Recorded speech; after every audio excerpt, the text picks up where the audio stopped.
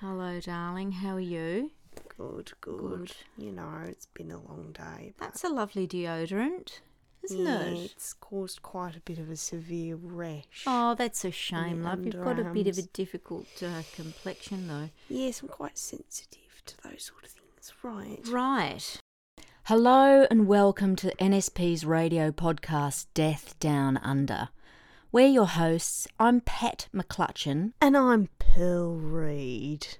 Together in this true crime documentary series, we'll be looking at some of Australia's most spine-chilling, toe-tingling and utterly bewildering murder cases. We'd like to advise listening at your own risk, as there are some gruesome bits that folks might find upsetting and distressing, and which could cause potential heart arrhythmia, severe indigestion, or an onset of a tic attack in patients suffering with Tourette's. Before we get into the meat of things, if you will, we'd like to extend a big thank you to our sponsors, Barefoot Bunyip. These sandals are made from a natural biodegradable sponge native to Australia. They're a handy dandy fold-away shoe which mould themselves comfortably to the wearer's foot. They're ideal for the more mature but fashion-conscious customer. So throw away those old sneakers or pumps that have been rubbing and tugging at your bunions or upsetting your inflamed claw toe. There are heaps of styles available, from urban chic to heavy bushfoot. Go to barefootbunyip.com for a discount you simply won't believe. Be sure to use the code PATandPearl. That's Pat and Pearl. And embrace your inner foot. Now enough of that waffle and chit-chat, and let's get into the stuff that you guys are really here for. That's right, Pat.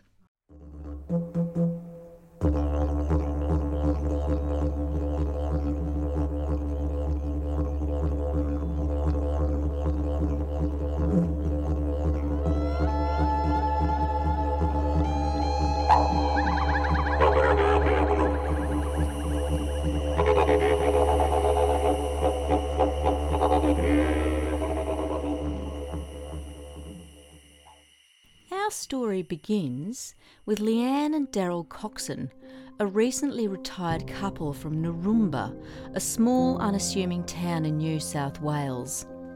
Its residents describe it as a slow-paced, kick off your shoes and open a tube type of town where, quite frankly, not a lot happens.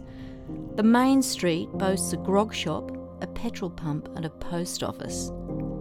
Perhaps Naroomba's most exciting tourist attraction is a small section of rock in the shape of Australia, which stands in the town's centre. True, it doesn't pull in much business, but the locals are proud of it all the same, and that being especially true of Leanne Coxon, who worked as a part-time tour guide at the monument.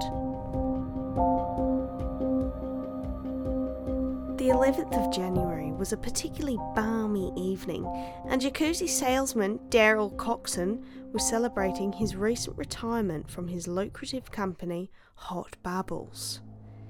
The evening should have been a good one, but the couple had ended up in a bit of a spat. At about 9:15 p.m, neighbour Clive Nickerson had gone into his garden to fix a pesky TV antenna when he heard the couple bickering, which he thought was out of character. We caught up with Clive. To be fair, it did seem a bit unusual. Leanne was quite a reserved lady who wouldn't say boo to a goose. They were a solid couple as far as I could tell. Whenever I saw them, which was usually at the annual Aussie Rock Fair, they seemed pretty chipper. So when I heard the banging, I was a bit concerned. Little did Clive know, but he would be a key witness in one of Australia's most gruesome and cold-blooded murders.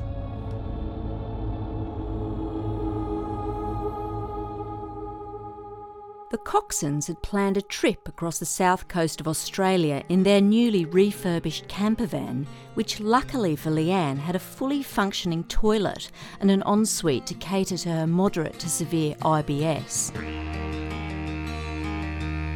This was to be a trip of a lifetime, and they were set to leave the very next day. But it seems still waters run deep. and there was trouble brewing in the marriage. Daryl's sister Carol describes Daryl as a bit of a goer. According to her, he has always had quite an eye for the ladies. Despite standing at a mere 5'2", Daryl had always managed to pull birds, recalls sister Carol. In the weeks leading up to the murder, Daryl's sister Carol had received some alarming phone calls from Leanne concerning his increasingly odd behaviour. Leanne had grown suspicious that he might have been having an affair, as Daryl had started dyeing his hair quite a bit more than usual and had recently purchased a new Justin Bieber aftershave. He had even gone so far as to buy a Maybelline under-eye concealer.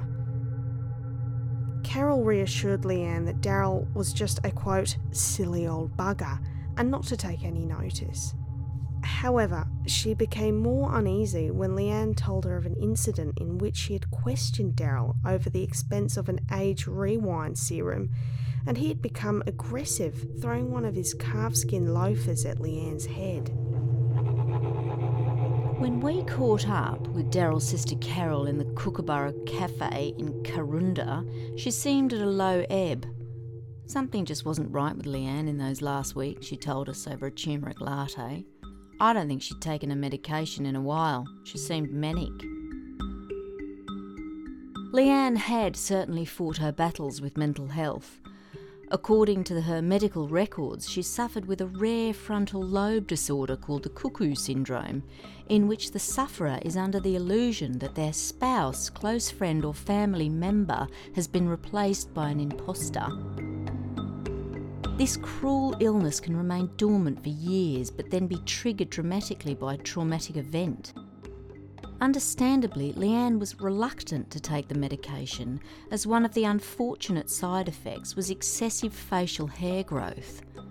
Leanne's friend Rhonda, a work colleague at the tourist board in Naroomba, says Leanne often seemed down and frequently complained that she felt, quote, mannish and like a big hairy bear.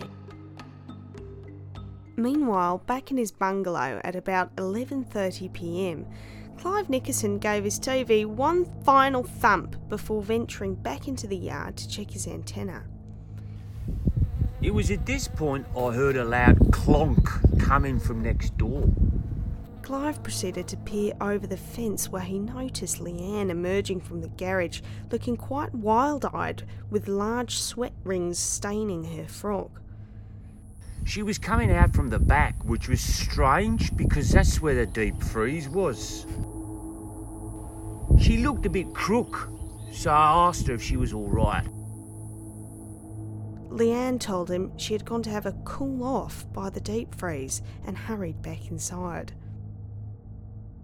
I thought fair dinkum. It was a bloody hot night. But one thing just didn't seem right to him. A white loafer with a gold buckle, which Clive could have sworn belonged to Daryl, lay in plain view on the Coxons' front lawn. It just seemed a bit weird. But he left it at that and went back inside to watch the last episode of Shark Week. Back at number 53, the night had only just begun.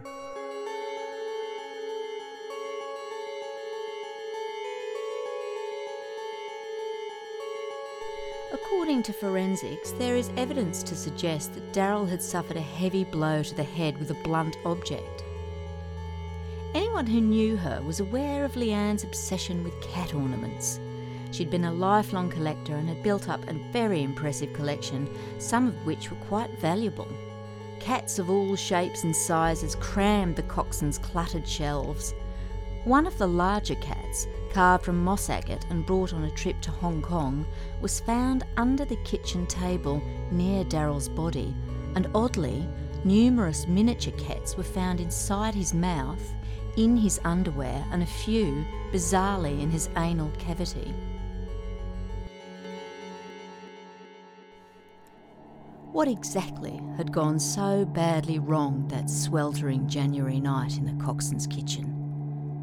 Had the dreaded cuckoo syndrome unleashed its dark paranoia in Leanne's fragile mind?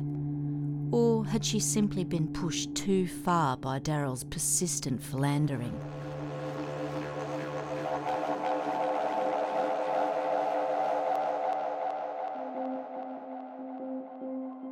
Tune in next week to delve deeper into the dark heart of Death Down Under.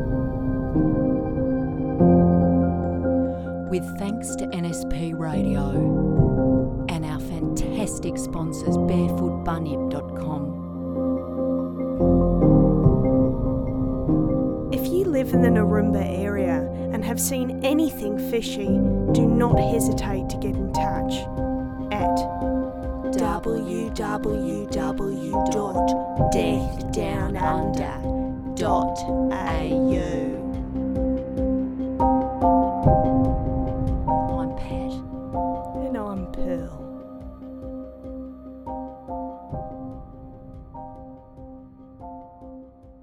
Hello, Pat. Hello, Pearl. We just wanted to reiterate in this little section here just how utterly important it is. If you've seen anything funny, any funny business, you're not being a sticky beak at all. You're just doing the right thing. Isn't that right, Pearl? Yeah, even if you've done anything, and you feel unsure and you want to write in, just get in touch with us. Absolutely. Before, we won't tell the police at this point. Obviously, if you've killed somebody, that's a different thing, isn't it? Yeah, of course. Or any decapitation. No, that we take that kind of thing quite seriously. But please feel free to, write in, send in stuff, send in a pic. Yeah. Whatever you like. We want to have a bit of fun. Absolutely, yeah. We could have this is a chance, where you can tune into a bit of light chatter between Pearl and myself. Yeah, what a great start, Pat. Wasn't it so To exciting? the show. My goodness me. Goodness. I was on the edge of my seat here. I was gripping at my chair, I Pat. saw that. Yeah. Good thing you've got your wraparound shoes on and you've been sliding all over the place. Yes, I know, my new sandals, which are from Barefoot Bunyip. Be sure to go on the website. It's fabulous. Yeah. Utterly terrific. There's something for everyone, isn't there, Pearl? Even, people like me who have quite wide feet. Quite a big foot. Yeah. Absolutely. So, great. What are your plans for the rest of the day, Pat? Well, I'm off to buy a pair of slacks because I know I've got a garden party with a couple of friends on the Sunday. So what are you up to? Lovely. I think I'm going to do a little bit of foraging with my my new boyfriend. That's wonderful. Does he play the didgeridoo? Yeah, he does actually. His name's Bill West. Fantastic. And I thought you'd said he played it. I mean, he didn't do the stuff on the show, did he? But I will say that Pearl here does do a little bit of singing and she has done a little bit of the vocals. But, we might do a little bit of a guessing game, who can pick up. Yeah, see if you can find it. Oh, goodness me, gosh. That's a fun thing to do. But anyway, look, on a more serious note, it's a very serious show. We take death and murder extremely seriously, don't we, Pearl? We do, yeah. Good. Okay, well, lovely having you here, and keep listening. Tune in next week. It's gonna be a rocky ride. It is gonna be a rocky road. It's exciting as hell. So tune in. Good day, Pat. God bless, Pearl.